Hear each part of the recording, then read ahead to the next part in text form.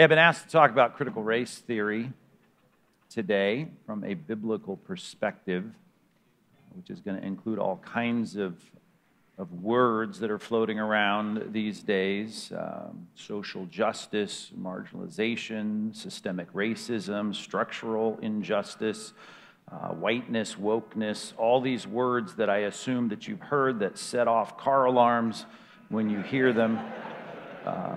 Those words we want to address. So, just make sure it's not mine. Okay. Mine. You might want to check to see if it's yours. You can turn that off. Thank you.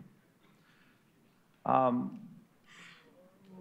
again, a summary. We'll get to a better definition, but let's just summarize, because we're going to talk about CRT, critical race theory, and all these words that kind of go under the umbrella of CRT, just a surface, quick, general definition. The claim is basically that America is a white racist society, that whites are racist. And they put that in quotation marks, as you'll see, because racism is no longer an individual sin or individual problem or lack of virtue. It's a societal, cultural reality. It's not personal. The old definition was, if you as a person have negative prejudgments, you see someone and you say, based on how you look, what your background is, how much melanin you have in your skin, I'm going to prejudge you and think negatively about you because your ethnic or surface differences. We used to call that racism, or the other way around, the person who has a prideful ethnic superiority. The way I look, the group that I'm a part of, ethnically, I then feel better than you. That was the old definition of racism. The new definition of racism, and I literally mean this, they've changed the definitions in American English dictionaries. Now it is about white, oppressive power structures. So the society that we live in, they say, is tilted toward, based upon, founded on, you're benefiting from the white superiority of this culture, and that is built into the structure. So no one, every individual in the nation can be absolutely free of negative prejudgments or prideful ethnic superiority, and you still live in a racist nation, because race is no longer an individual sin. It is now a cultural structure. It's about how things have unfolded in our nation, and values and advantages that you have because of the color of your skin. And I guess the question would be, because you hear a lot of this on talk radio or your podcasts or political discussions, and the question would be, why should a Bible church like this address this topic? Why are we here talking about it? Why have I preached to our teenagers on this topic? Why have I addressed our pastors and staff on this issue? Why are we spending time talking about it? Well, because it makes biblical and theological claims. That's why we need to talk about it as Christians at a Bible church, and you as men leading your children, leading your wives in your homes, having an influence in your businesses. You need to think this through, because as a Christian, they're making claims about what they think the Bible says and what theologically is true. We'll see this man later, James Cone, who was a big advocate of this whole line of thinking. He says there is then a desperate need for a black theology, a theology whose sole purpose is to apply the freeing power of the gospel to black people under white oppression.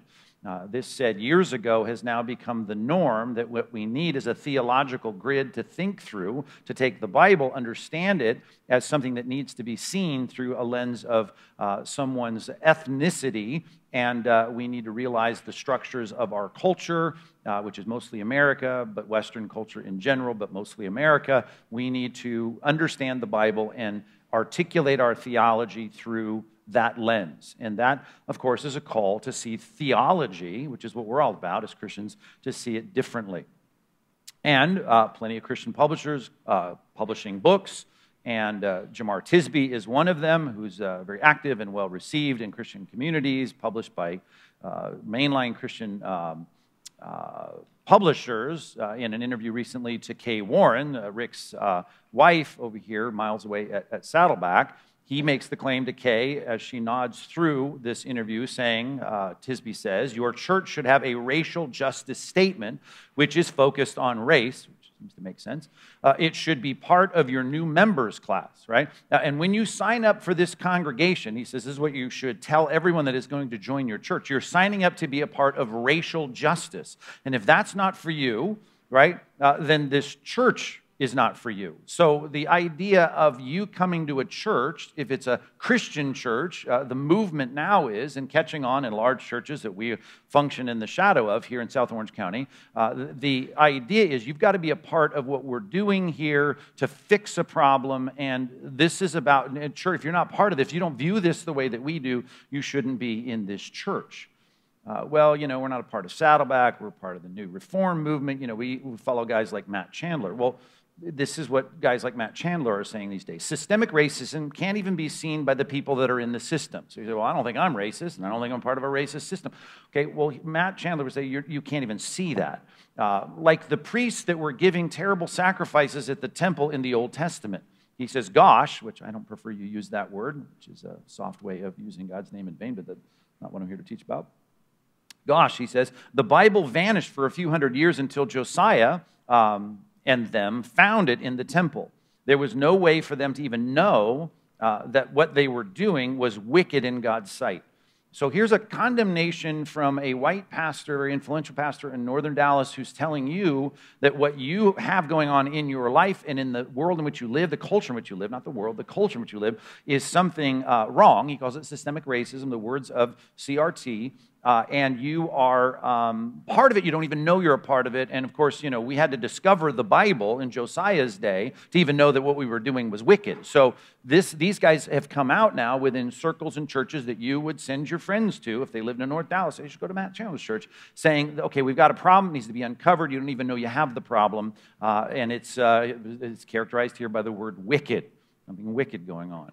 I may not have much hope for Andy Stanley, but Andy Stanley has a big influence in Christian culture. He says, you have to offend white people with this topic of racism. To get their attention, you need to offend them. We need to offend people that come to church. If they're white, you need to offend them. No white person really thinks they're racist, right?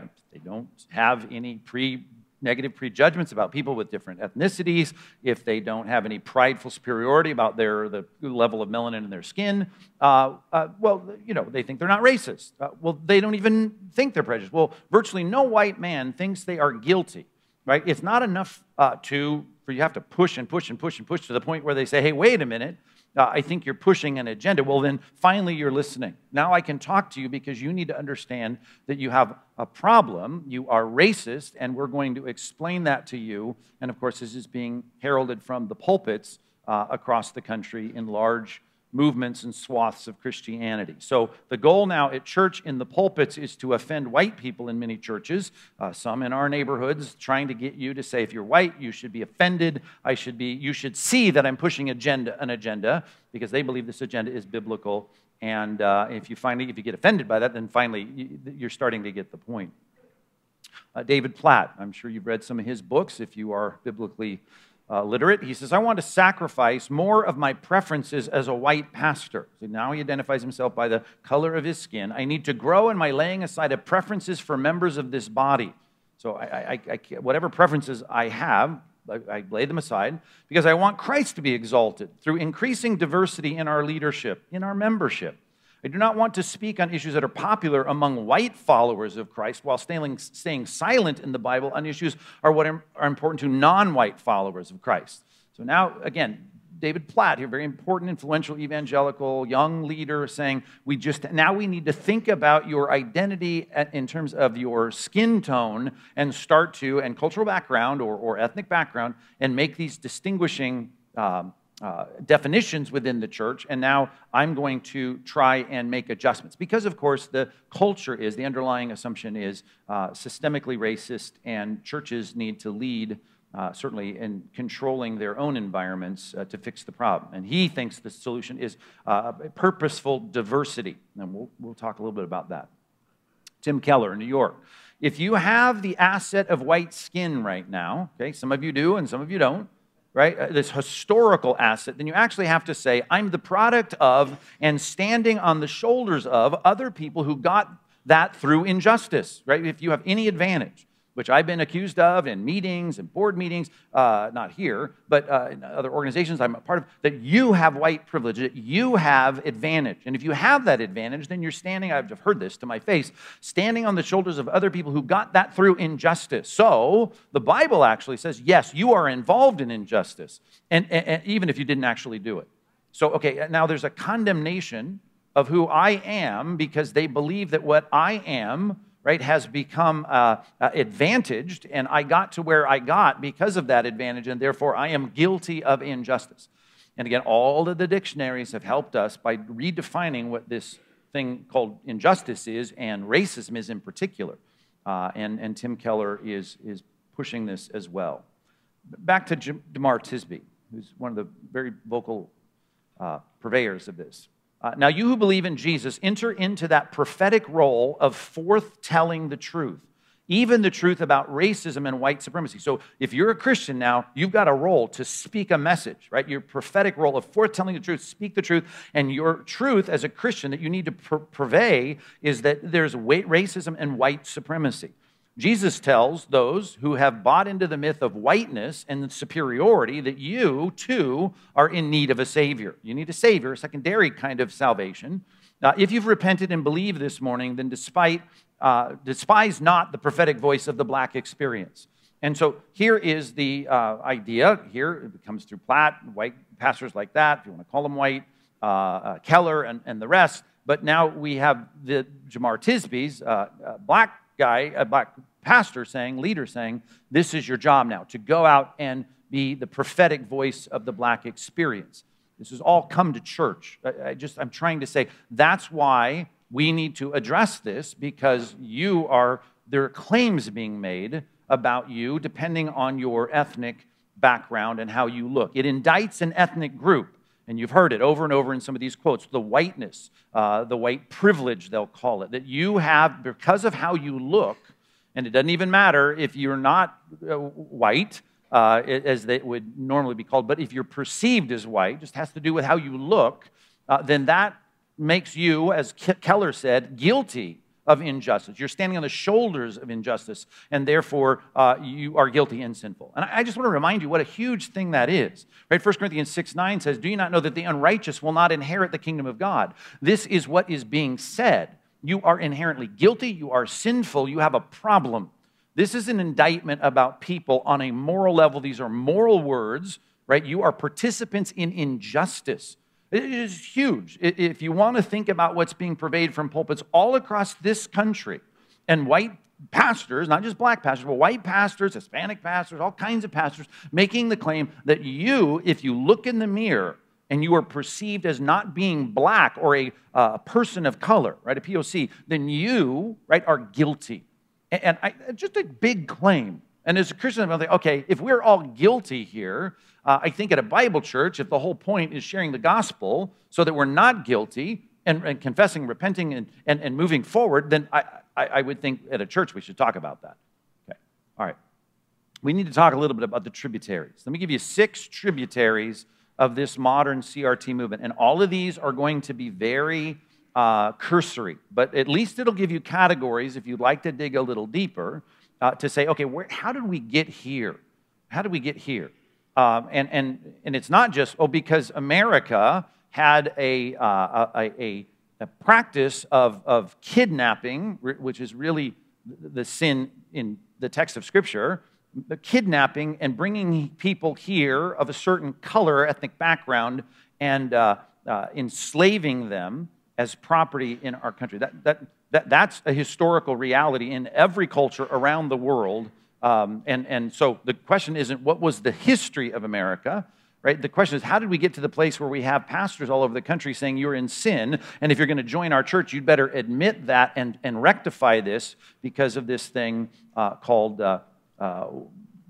white privilege, systemic racism, structural injustice. If that's the case, and if you get it, by the way, then you're woke. There's the word. We didn't define all the words that are related to this. This would take a series. But and if you get it, you're woke. Good. You accept the guilt. You see the injustice. You know that you're a sinner. And even if you say it and spout it, it doesn't matter. You maintain that guilty position. Well, where did this all come from? give you 6 contributing factors. Let's start with Marxism. You'll hear this if you hear anybody try and analyze this movement. It does have to, at least at some point, come back to Karl Marx, the German philosopher of the 19th century. He's the father of modern communism. And basically, if you remember anything from school on this or have refreshed your memory in recent days and analyzing a little bit what's going on in our culture regarding race, as they call it, you know that there has to be some reminder of how we got to this place of taking people and dividing them up into parties, into groups, and to categorizing groups. And this was an economic view of rich people being bad. They are the oppressors, right? And they are oppressing other people. And they're oppressing other people that don't have the money.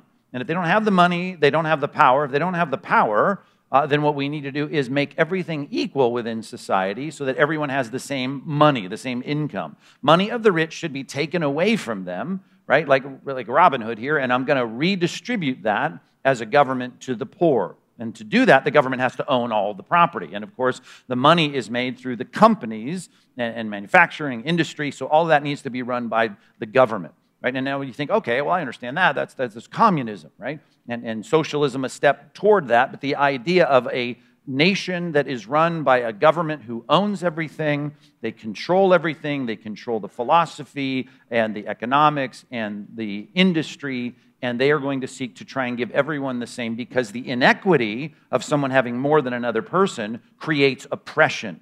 And that's a power differential, as they call it, economically, and we need to fix that through everyone having the same. Okay. Communism, Karl Marx, Marxism. There was something called the Frankfurt School that took place in Germany and made its way back to America, to Columbia University, as Hitler came to power, and that's a whole other story, but you can research the Frankfurt School, and there are names associated with Frankfurt School, Max Horkheimer and Theodor Adorno and Herbert Marcuse, who's pictured here. They were very popular in taking this Frankfurt School, as it was called. The applied, they took the principles of Marxism and applied it beyond economics.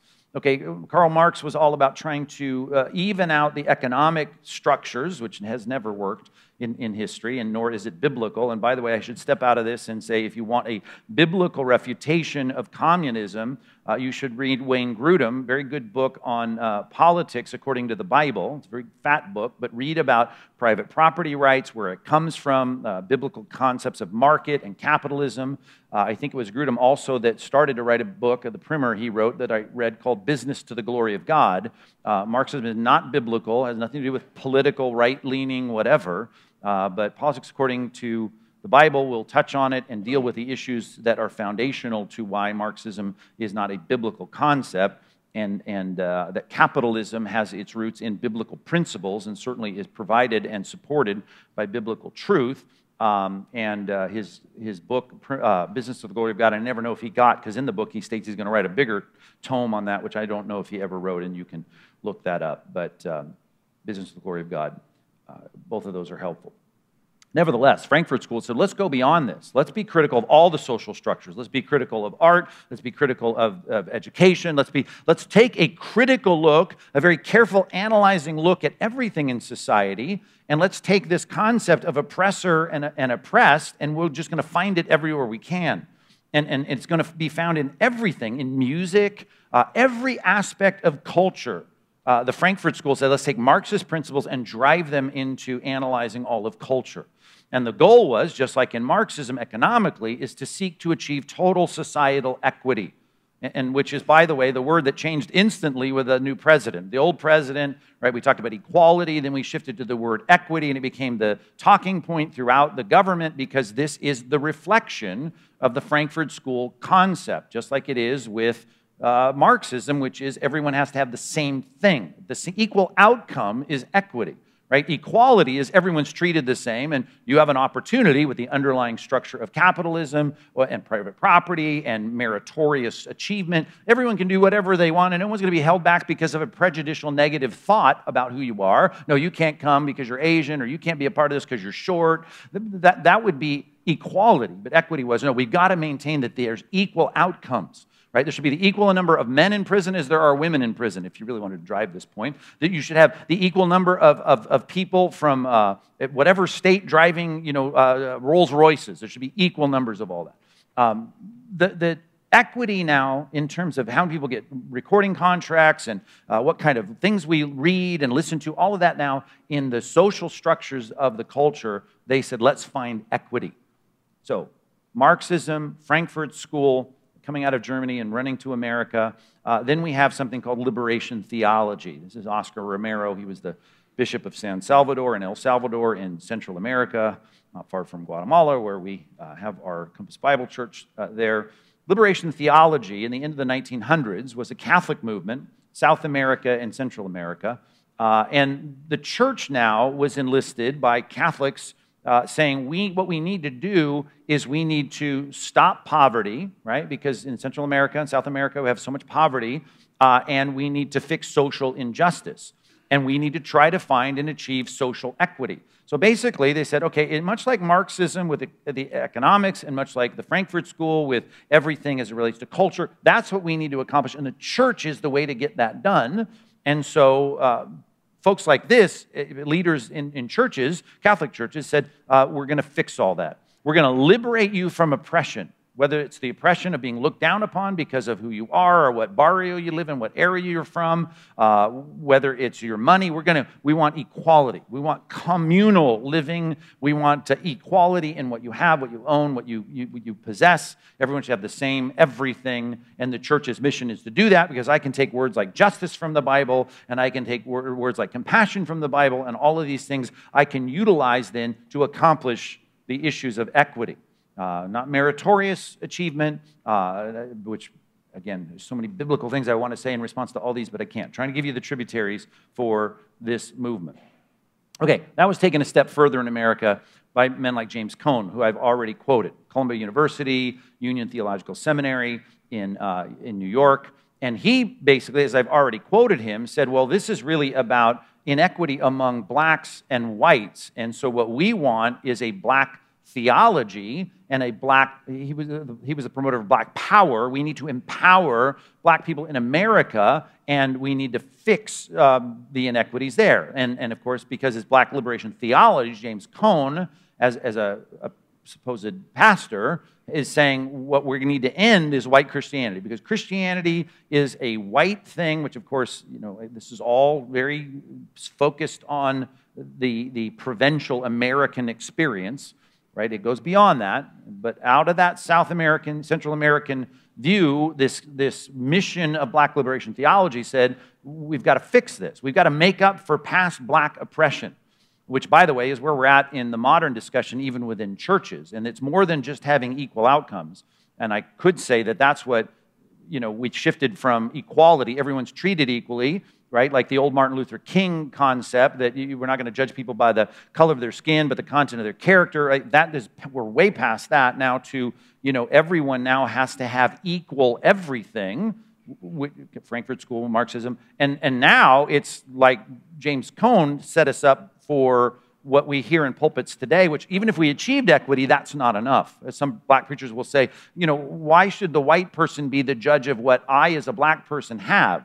Matter of fact, we need to make up for the past. We need to rule. We need to conquer. If you said, okay, I just want, if it's about equality, I guess we'll forget the Asians for a while because they seem to be doing all right, but we'll have as many. That's how this goes, you understand. And I don't mean to be flippant on any of this because I know not everyone's going to agree with what I'm going to say this morning, but if I say, well, okay, we're going to have an equal number of black people and white people and maybe even Hispanics on this board or in this faculty or in this leadership structure, that's not enough anymore. Now it's like, well, it wasn't that way before. It needs to be reversed, right? That's why the discussion of reparations is so important today among Christians, not just secular society, because we need to do some fixing. We need to do some catch-up on all this. So we're going to fix economic and social inequalities, and we're going to do that by magnifying black power. Blacks need to dominate. And you can see this in other areas, Malcolm X or the Black Panthers or, Islam, what's the Islam? Nation of Islam. All of these, become very, to use the old definition, racist against other groups, and we'll look at that. Matter of fact, yeah, we'll look at that if we have time. You're going to be here till lunch, right? At noon. Tributary number 5, postmodernism. Right? In other words, I'm just saying that the perfect storm for what we have going on now has come from these things, right? Marxism, the Frankfurt School, liberation theology, black liberation theology, and then postmodernism. Let's start with this now, postmodernism. Postmodernism is a philosophical belief, right? And postmodernism comes after the modernistic period, and the modernistic period was what was going on like right after World War II, when it was like, okay, baby boom and technology, and we got phones and radios and TVs, and so we were going to fix everything by technology. Well, then it was like, well, that doesn't fix everything. We've got the same old problems like we're reading in Ecclesiastes every morning, and so vanity of vanity. So now we need something else. And so what we're going to do is we're going to decentralize abstract propositional truths, and now it's going to be that there really is no organizing truths, right? There is no absolute truths. There's no hard-edged truth on reality. As we talk about in terms of philosophy and apologetics and truth, there's no correspondence theory of truth, that we're corresponding statements that I say are true based on things that are objectively true, right? We're going to personalize truth in story. Your story is valid. That's why so much of this whole CRT movement is based on you listening and hearing the hurt and feeling the hurt. And so much of the commentary, even in modern news, is all about you hearing what people have said. And you got to hear me. You got to feel it. You got to get my story.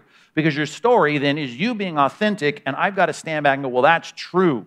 Right? It's like Oprah Winfrey at whatever awards gala that was, saying, well, everyone needs to tell their truth. This is my truth. When you started to have those words connected to the word truth, right? It's based on story, whatever your experience is in your story, and truth then became rooted in story.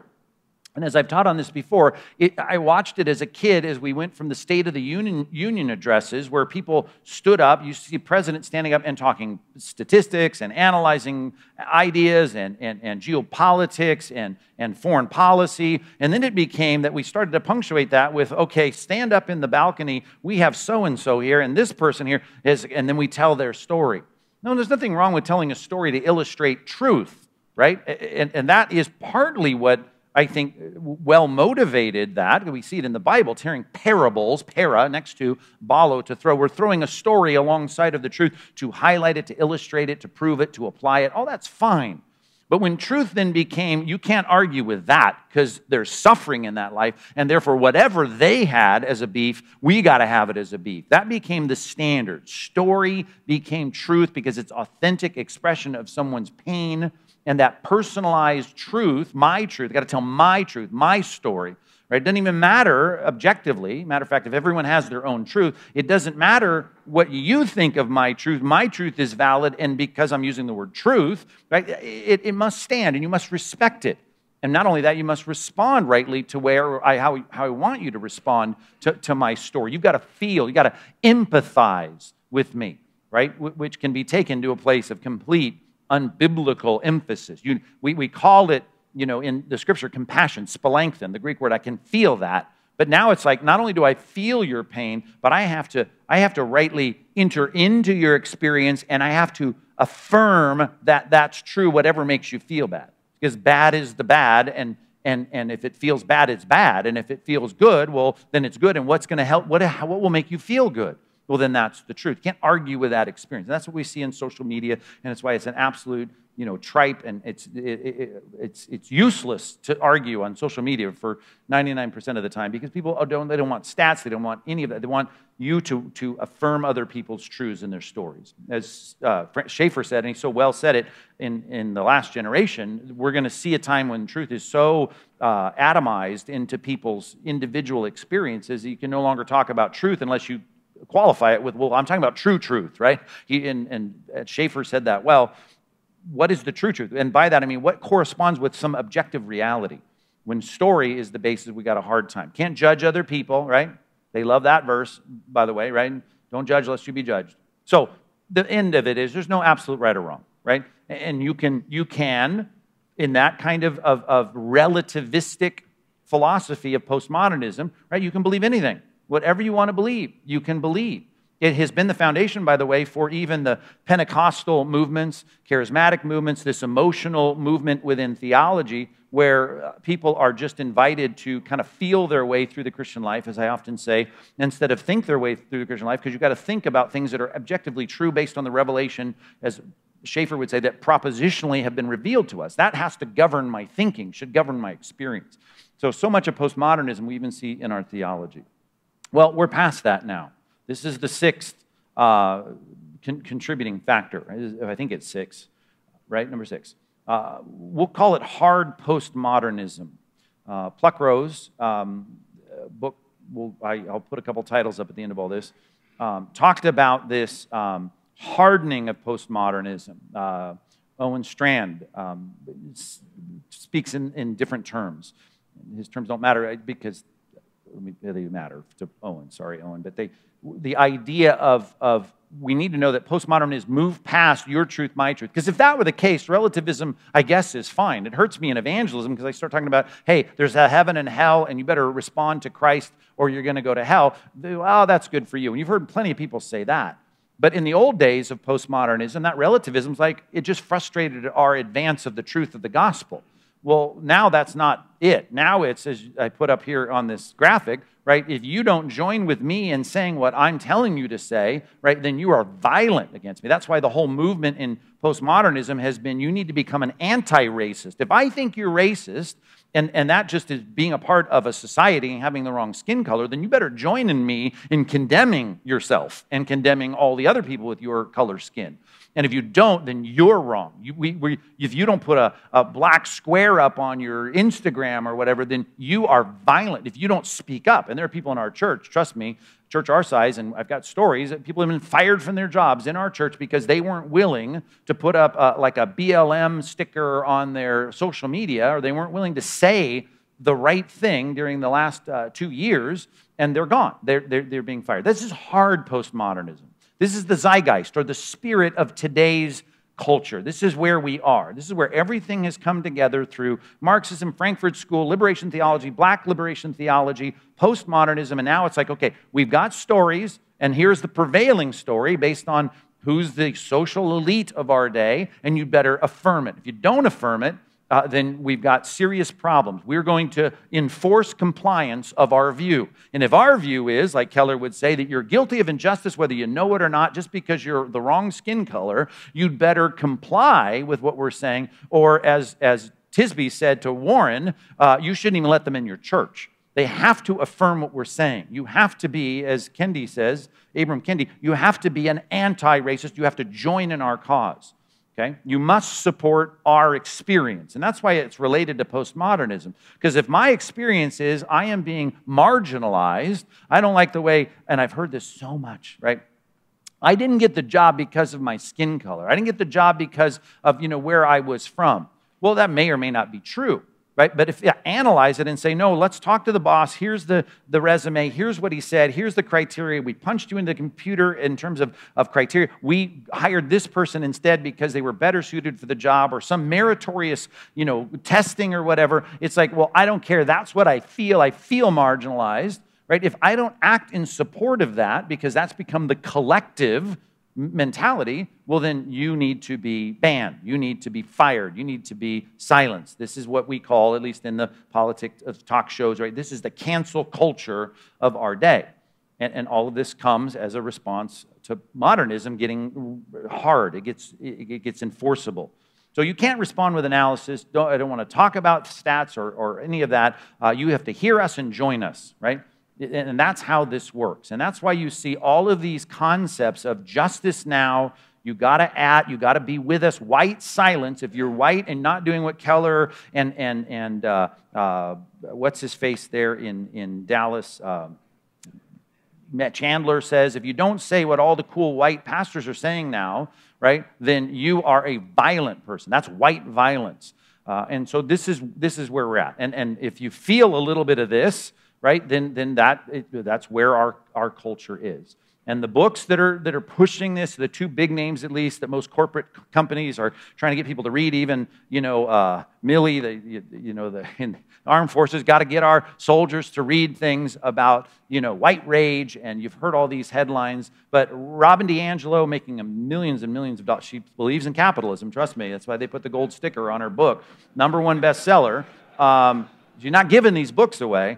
You should see her costs for the corporate speaking she does. But White Fragility, if you've dealt with that book or had any discussion, you can waste your time and read it if you want, but you're going to get a lot of what we just talked about. Or Abram X. Kendi, who's the guy, right? He's the darling of academia these days, and a million lesser-known books that are constantly trying to redefine how everything is to be done in society. That's why test scores are not important, that kind of objective analytical evaluation of people. This is about their story and their feelings, and if you don't affirm that, you're in trouble. And all that's out there in the culture, and it's affecting pastors and churches.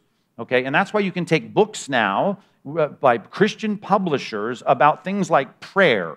And I'm thinking, okay, well, hopefully I'm going to be free from any of this there. It's injecting us with everything, right? This philosophy, this hard postmodernism. Talk about silence is violence. Here's this book picked right off the shelf at Target, right? Dear God, help me, please help me to hate white people, right? Or at least want to hate them. At least I want to stop caring about them individually and collectively.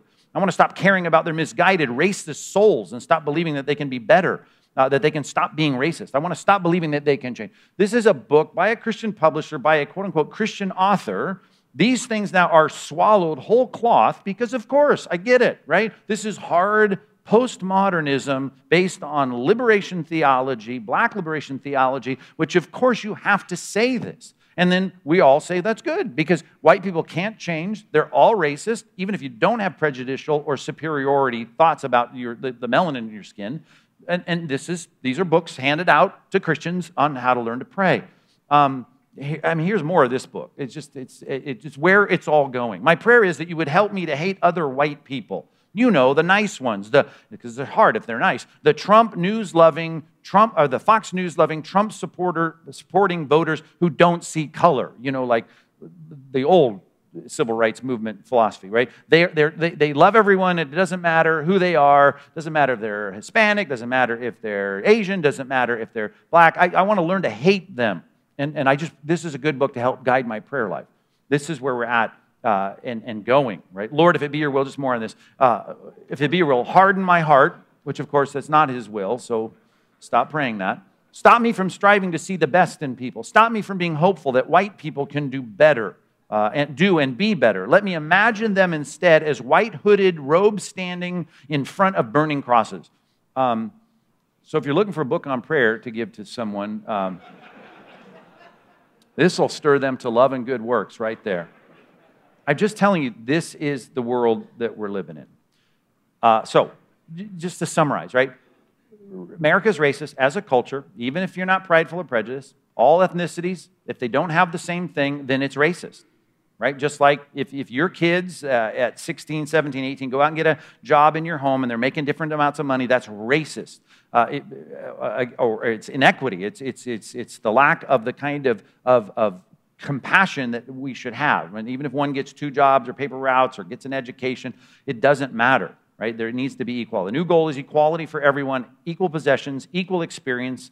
The old goal, everyone's treated equally. That's not the goal anymore. The new goal is equity is not enough, right? We're there, right? We need to now reverse it. James Cone is being implemented in pulpits today where white people need to get in the doghouse and serve their time now because of their skin color. Even though you didn't own slaves, you didn't abuse anyone, you don't have white supremacist thoughts, it doesn't matter. Because all white people are racist. You oppress, you persecute people of color just by being the color that you are. You've got more advantages. All people of color are victims. They're all oppressed. They're all persecuted. There's a summary of this all, right? There ought to be the same number of all ethnicities in the best colleges. There ought to be the same number of ethnicities on all sports teams, right? Not. Right. If you're white, you should go try and join, the Lakers and see. Hey, there should be a quota for short white guys. That's not gonna happen. But I'm just saying, the idea is, in theory, we want this theory, but don't start talking to me about analysis and objectivity. We're going to do this the way we want, which now is the reversal of what they view is an advantage that you have based on your past. It doesn't have to do with how much you've done, or meritocracy is gone, merit-based advance. All right, you have all the power. You need to give up your power. That's what Chandler's telling you. I just need to take guys and fire them if they're the wrong skin color and hire people that are of a different skin color. People of color, by the way, can't be guilty. They are victims inherently, and that is the message. They can't be racist because they don't have power. And so they're victims no matter what, even if they are at the top of the chain. That's why Michelle Obama can get on the news and talk about how she's afraid of her daughter walking down the street while being black, even though she's living in Martha's Vineyard or wherever she lives. And it doesn't matter if you're the president of the United States, if you're the wrong color, you are a victim, and you can never oppress, you can never be guilty of any kind of prejudice. Being white is bad, you should be hated, you should hate yourself, you should work to be less white. Right? This is the movement. This is what pastors are teaching, right? Because this is the culture. To be less white, you need to be less assertive. You need to be less certain. You need to be less powerful, less defensive, less ignorant. Right? I'm getting this right off of their talking points. You need to agree with all claims of oppression, no matter what it is. Just like the old day, if it's the right person, like Brett Kavanaugh, who's trying to get on the Supreme Court, believe all women. Till, of course, it doesn't work in another scenario. Well, then that's okay because we're postmodern. There is no objective application of rules. But if it works, then believe all claims of oppression. You need to stop expecting results for achievement. That's the meritocracy that most people have understood, that you get in the position of leadership because of your merit, which is unequally distributed, right? God, what do you have that you did not receive? Anybody sees any difference in you, to quote the Bible now? Those are the blessings of God. Some people are blessed with more. Some people are blessed with less. Some people choose not to make the most of what they've got. All of those things we would recognize, as we studied last week from this platform, are gifts of God, the common grace of God, the goodness of God in getting people to experience the results of their application of the power that God gives them. But we shouldn't work that way, right? It doesn't matter what you've done. You should have the same as what the person has done who's worked the hardest. You should accept the guilt of America's past. You need to hate whiteness and be prejudiced against it in every way. Like Chandler says, I should be, if you're white, the wrong color, and you go to interview for a job at his church, you should be passed over based on your color, because we're trying to make up, as James Cone says, for past injustices. Okay. Here's the foundation of true racism, by the way. Here's the foundations of true racism. Real racism. Okay? And it is something that I can understand. As the secularists out there deal with their own problems, they should be dealing with the problems that they themselves have created by their origin theories. And their origin theories always say, well, okay, we kind of evolved through the slime and being, the rats that we were, and then we became, flying reptiles or whatever, and finally we got here. Well, the entire basis of true racism, which is my race is superior to your race, those are their terms, not mine, it all came from the explosion of a new way to look at this world, a naturalistic way to look at this world that believes in complete folly that somehow we got here on our own, right? And so when you see even old evolution textbooks, you see pictures of the people on the textbooks, which should give you some sense of why, when evolution and natural selection became the basis of our philosophical thinking through Freud and so much of what we saw in philosophy beyond Darwin, all of this, right, birthed in society true racism. And that's why even in the Frankfurt School, a reaction to and a continuation of reaction to what was going on in Nazi Germany, right? I can understand. I can at least understand that there's real racism in that. And it all started, really, at least popularized, didn't start with, but it was popularized in Darwin. And you know his book, The Origin of Species, right? By means of natural selection. Well, here is his subtitle. All right, his subtitle is The Preservation of Favored Races in the Struggle for Life. So the concept of a nation or a culture intellectually in the academy reacting to racism, I get that. And I think you need to respond to that, right? And America did respond to that at some point. I mean, not perfectly, of course, because there was a belief, and it's still existing in the academy, which they live in complete opposition to their own basis of theory of where we came from, they constantly said that people that are different than us in terms of their melanin are of lesser humanity, right? That there is that was where we were, right? And here's some basic charts that I just got from a late 19th century chart that shows the racial stages of evolution. And that was what Darwin was trying to talk about, is how did we get here that the favored races of white Caucasians became the great people that we are, right? So there is a life that is less than human.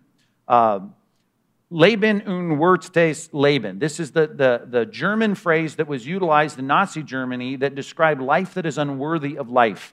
This concept of Darwinism and natural selection leading to favored race analysis of people, right, led Hitler to go, okay, well then here we are, these, as the Mormons would say, thoroughly racist theology in its origin. The white and delightsome among us are the pinnacle of evolutionary progress. And so Hitler just simply applied this. And all of the propaganda, right, was basically that if you are less than us in terms of your appearance, right, well then you are a lesser race. You are life that is not worthy of life. And the Jews, of course, if you can't read German, right, are the bastards of all of these lesser cultural ethnicities, right? These, what they would call races. The races are conflated in the Jews, and therefore the Jews are the worst. They're the rats of humanity, and they need to be excised. And so they taught based on how you look. Here's a classroom, literal classroom of what do people look like, and we know that they are lesser than us. And at some point you draw a line and say, at least let's start with the bastard Jews and say they need to be exterminated from the earth based on the fact that they're not worthy of life because they're not really evolved the way that we are. And that's why all of their propaganda was about looking at these if you can read German, the races of the world, Europe and its bordering areas, they kept looking at how people looked and said, okay, we're going to rank them, and we're going to understand that if you are of this color or of this shape, even of the shape of your nose, there's an actual picture of measuring people's width of their nose to figure out whether or not you were evolved as far as we are. And of course, we want to acknowledge this. Of course, some races are superior to others. That's how they went about their philosophy of creating the utopian society.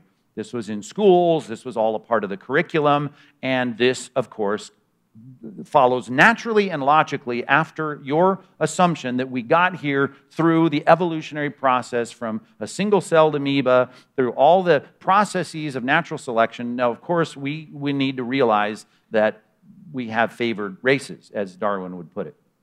So life that is unworthy of life. This became part of what we have in America. In the founding of, for instance, Planned Parenthood and Margaret Sanger, we had this concept of eugenics. Eu in Greek, the participle is good genes. What we want is the good genes of the favored races, and we want to see, Darwin said, how we got the favored races to be here, and now we need to establish the favored races, and this became a part of society. Like, here's some propaganda from the News Volk, New People magazine. This is the periodical, and it was from the Office of Race Politics in Germany. And here's a guy, of course, that is in, he's like my daughter in the sense that he got paralyzed, right, from the knees down. And it says this, the English translation of this is, this person suffering from a hereditary defect cost his community in his lifetime 60,000 Reichmarks, right? And so we need to fix this. We need to get rid of those that are less than, just like we're doing in America today, right? Like when my daughter was diagnosed as having spina bifida in the womb, the doctor immediately told me you've got to abort her, which is why spina bifida is plummeting. Down syndrome is plummeting around the country because we're killing all of these children because, like we have in the Third Reich, what we have is a gradation of favored races, and we have life that is worthy of life and life that is unworthy of life. So the American Eugenics Society said, we're improving the genetic composition of humans through controlled reproduction of different races and classes of people. Now again, it's just amazing how the foundation for all that is truly racist comes from evolutionary theory, eugenics. All of this is massively affirmed today, whether it's the right for you to kill your children based on whether there'll be a hardship or whether or not they're good enough for you, and the concept of that we are a natural product of random acts of natural selection. All of that right, is what we still affirm, and yet we are now working overtime to say, let's not believe any of this racist stuff. Here's Margaret Sanger, and this was a positive statement. Right? We want, in our culture, quality, not quantity. And she was speaking for America, right? Founder of this whole thing. Birth control was all about that. We want quality, and we're going to try to go and fix our country, which was an exact American reflection of the life unworthy of life philosophy of Nazi Germany. Here's some of, we talk about Margaret Sanger, the founder of Planned Parenthood, the woman in the new race, right? She founded Planned Parenthood. Birth control, she said, is not a contraception indiscriminately and thoughtlessly practiced. And the whole point of trying to get people, to not have children when they have sex, not just for the fact that we're going to try and make sure you time this right. It means the release and cultivation of the better racial elements in our society. Right? We should have less black people. We should have less Hispanic. We should have less Jews in our culture. Right? The gradual suppression and elimination and eventual expiation of the defective stocks. Right? We want it done. Right? To extirpate, to get it out, to root it out. Those human weeds which threaten the blooming of the finest flowers of American civilization. We want those white, as the Mormons would say, the fair and delightsome human beings in society to be there. We don't need the human weeds of black people in our society. Right? This was the whole point of what they were trying to do in the eugenics movement here in America. And it was part of what we saw rise up in Germany, of course, in a horrific way. Not that we haven't. We can kill as many, what do they kill? At least they're saying 6 million Jews, maybe more, and there were more of other ethnic groups in Nazi Germany in a short period of time. In 7 years in America, we will abort over 6 million babies. So we're doing the same thing for even lesser philosophical reasons. But how this all started, right? Planned Parenthood started, which is our baby-killing factory, to fix the races. That's why she, just do a little research, was all about white supremacy. And I get it. That's something that I think everyone would say they're against. Funny how they still want to claim Margaret Sanger, although some groups are now moving away from her. But she was out there promoting what is true racism. That's the roots of it. That's real racism. This is all based on the philosophies that you simply logically apply as the extension of rejecting Genesis chapter 1, God's direct creation of human beings that were made in God's image. This is not true. It never has been true. What is true is there is one race of people. And let me make that super clear. The church has always taught that. That has always been the teaching of Scripture. It doesn't mean that it's been consistently taught by every preacher, because a lot of preachers don't rightly understand God's Word, and they preach wrong things from the Word. I've given you plenty of examples as it relates to this topic today, but the Bible's very clear. There are many kinds, look at this now, of plants and animals. Look at Genesis 1:11. God said, let the earth sprout vegetation, plants yielding seed, and fruit trees bearing fruit, in which is their seed, each according to its own kind on the earth. And so it was. So lots of kinds of plants and animals. Here's animals. Now God said, let the waters swarm with swarms of living creatures. Let the birds fly above and the earth across the expanse of it. So God created the great sea creatures and every living creature that moves. So we got great sea creatures and not so great sea creatures. Why? Because there's different kinds of them in which the waters swarm according to their kinds, and every winged bird according to its kind. And God saw that it was good. So the gradation in birds and the gradation in fish and sea life, all of that, God said, here there are different kinds. Fruits, right? Avocado, obviously at the top of the chain of God's greatest fruit. And we have all of them now. There's clear superiority in the kinds. Okay? But guess what? God makes human beings, and he says there's one kind. I mean, follow even the Hebrew language in this. There's one kind of human being, right?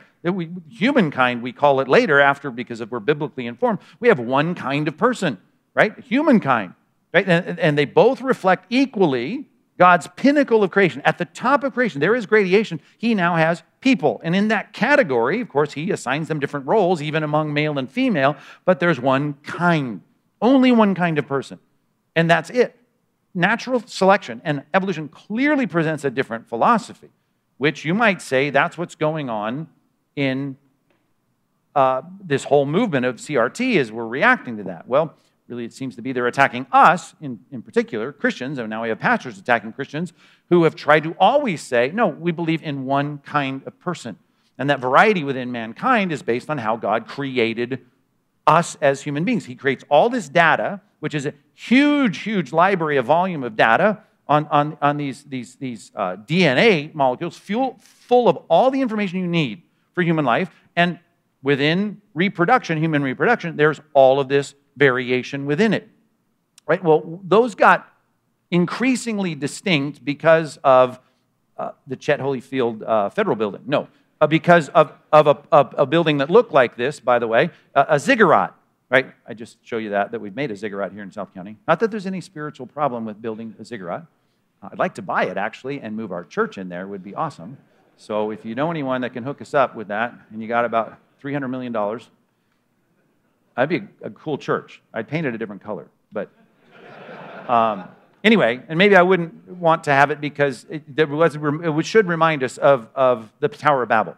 Tower of Babel was a ziggurat, and God was done with them trying to unify, saying we're all that, which is the problem when you have this kind of ability to unify one language, one people. And God did something. He dispersed them.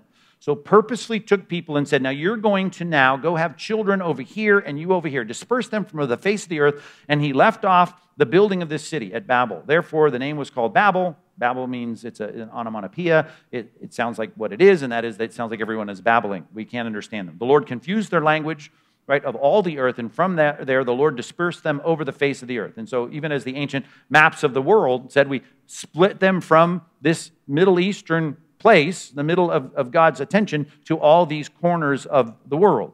And when you did, right, you see that God is now creating these families within these national confines based on their language, right? But they're all the same. They're still one people. They're still one kind. He made from one man every nation of mankind, there's our word, one kind, to live on the face of the earth, having determined allotted periods and the boundaries of their dwelling place, right? And it's constantly affirmed. Ephesians chapter 3, for this reason I bow my knees before the Father, from whom every family in heaven on earth is named. So all of these people in mankind are all God's human beings reflecting his image.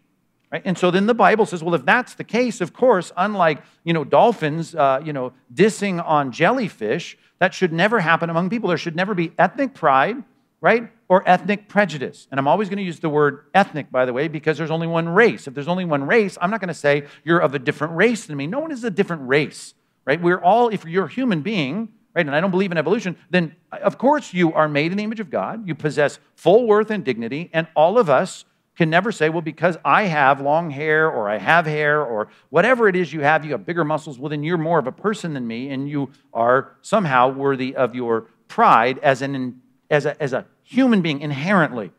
Okay? I mean, that's the problem. We ethnic pride and ethnic prejudice is always prohibited by the Creator. Always. So no matter what your baby looks like, no matter what your skin tone is, all of it. And I do mean all of it in any direction. You cannot have James Cone cannot have ethnic pride. You just can't.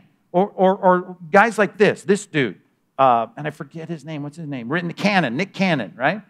America's Got Talent guy.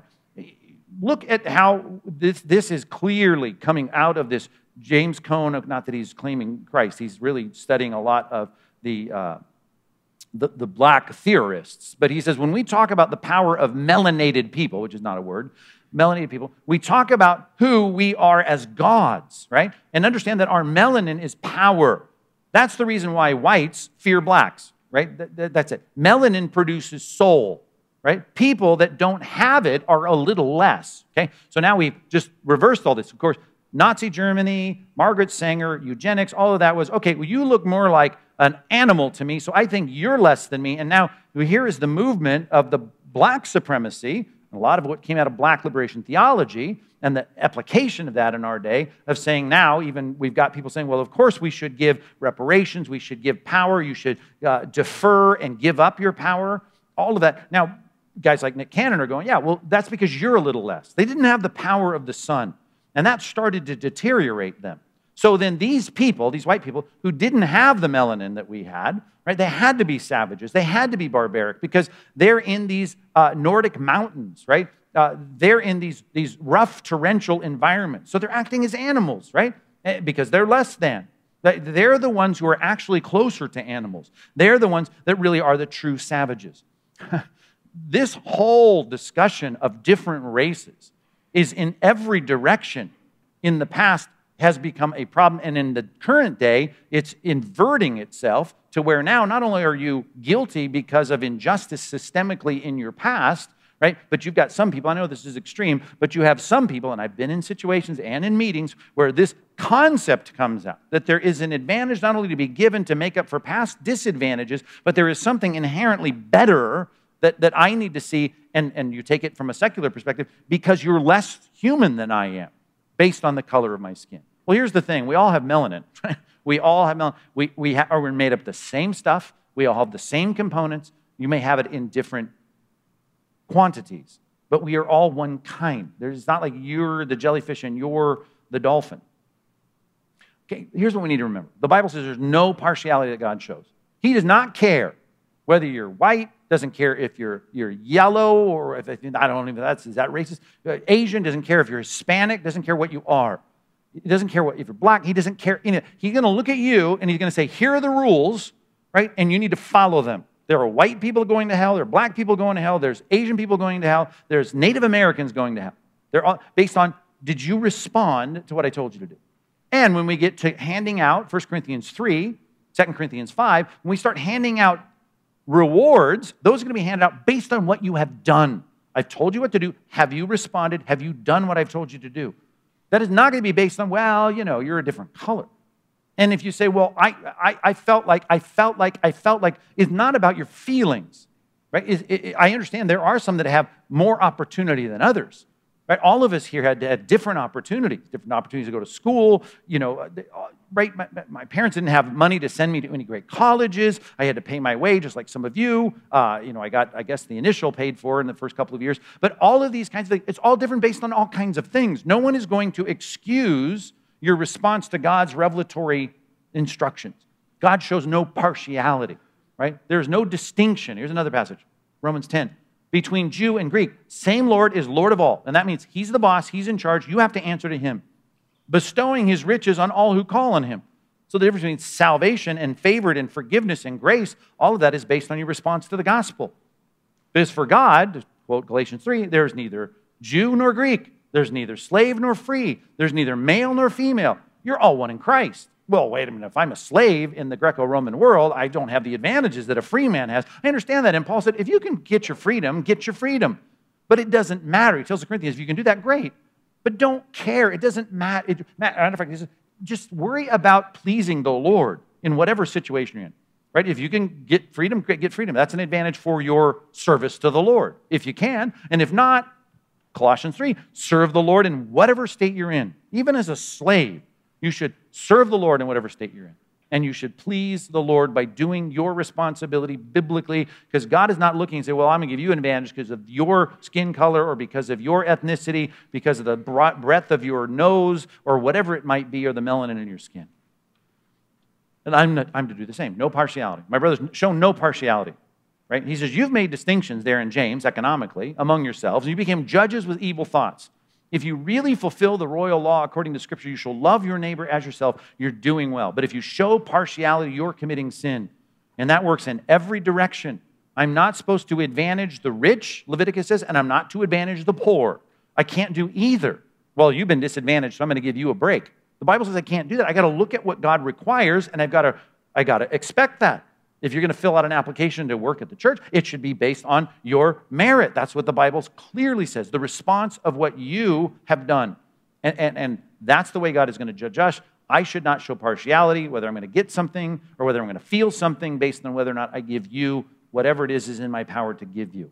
The goal of biblical Christianity is unity. Behold how good and pleasant it is when the brothers dwell together in unity. That's the goal. That is not what's happening in modern evangelicalism, because they're making distinctions based on what you look like, based on what your ethnic background is. And it doesn't even matter what your real ethnic background is. I've had people wag their finger in my face going, you've had advantage because you're white. I say, you don't even know anything about my background. You don't know anything about my genetics. You don't know anything about me. And yet they will make claims based on who I am and what advantages I have. They have no idea what my ethnic background is. They have no idea what my economic background is. They say, well, you're a little bit lighter than I am, so I clearly, right, the people have paid for your college. Well, that's not true. All I'm saying is our goal is not to try to find distinctions, certainly not superficial distinctions based on your ethnicity. That is prohibited in Scripture, and the Bible says you make those distinctions, you're in sin. The focus and tenor of Scripture is to have us unified as mankind and as we worship in Christ, right? That's the only real distinction between people, is whether you're saved or lost. That's it, and I want to emphasize that unity. I don't want to sit here and try to play to the partiality and distinctions that are being made by the world. Jeremiah 31, in those days you shall no longer say, the fathers have eaten sour grapes and the children's teeth are set on edge. Everyone shall die for his own iniquity. Each man who eats sour grapes, his teeth shall be set on edge. The consequence for your behavior will be your behavior, not what your ancestors did. And that cannot be. Even if my ancestors didn't save any money and I inherited nothing and my parents were in debt because of what my grandparents did or my great-grandparents, what matters is now God says, in the state that you're in, born when you were born, to who you were born in, and the situation you're born in, and the ethnicity and your skin color, do what I told you to do. And if you sin, you will pay that penalty for your sin. I'm going to respond to you. That's what the Bible clearly teaches. My goal is to be eager to maintain the unity of the Spirit and the bond of peace. If you're a Christian, I don't care what color you are, man. We should not care. Well, that sounds like Martin Luther King. Well, Martin Luther King is absolutely dismissed, right? Not that I'm ever affirming his moral character. That's another sermon. But the point is, if I am a part of even saying this, that it should not matter what your ethnic composite is, that is rejected today as racist. I have to be anti-racist, which means I got to make distinctions, and I can't maintain unity. I have to make that kind of fractured diversification based on your background and give preferences and all the rest. It's not, the Bible says no. Unity of the Spirit and the bond of peace. There is one body, one Spirit. It's talking now to Christians, because this has infected the church. Where just as you were called to the one hope that belongs to your call, one Lord, one faith, one baptism, one God and Father of all, who is over all and through all and in all. It is about Him. It is not about you. It is not about what you look like. And I quoted Leviticus, and I think I put it up here, yeah. Do no injustice in your court. You shall not be partial to the poor or defer to the great. It doesn't work either way, right? But in righteousness, you shall judge your neighbor. Grace was given to each one of us according to the measure of Christ's gift, and that means that you are forgiven. I don't bear guilt because Matt Chandler says I have it, or because Keller thinks I have it. I do not bear guilt from someone else's sin, and I am someone, if I confess my sin, He is faithful and righteous to forgive my sin and cleanse me from all unrighteousness. And in CRT, there is no fixing this problem. I wish that that everyone were as I am. Paul was talking here about his marital status, but each has his own gift from God. One has one kind, one has another, right? God is giving gifts in various ways, and you know, if your marriage is bad, you may say, I wish I had the gift of singing. Well, Paul says, well, you don't, and I do, and so you know, that's just the way it is. Whatever your gift or advantage is, great. If there's anything different in you that you have, and when it gives you an advantage, what did you received it, right? What do you have that you haven't received? And if you received it, why do you boast as if you didn't receive it? We give thanks to whatever advantage God gives us. That's called the blessing of God. Titus 3, we ourselves were once foolish, disobedient, led astray, slaves to various passions and pleasures, passing our days in malice and envy, and hated by others, hating one another. This is the modern church. Lord, help me to hate white people. This is where we're living.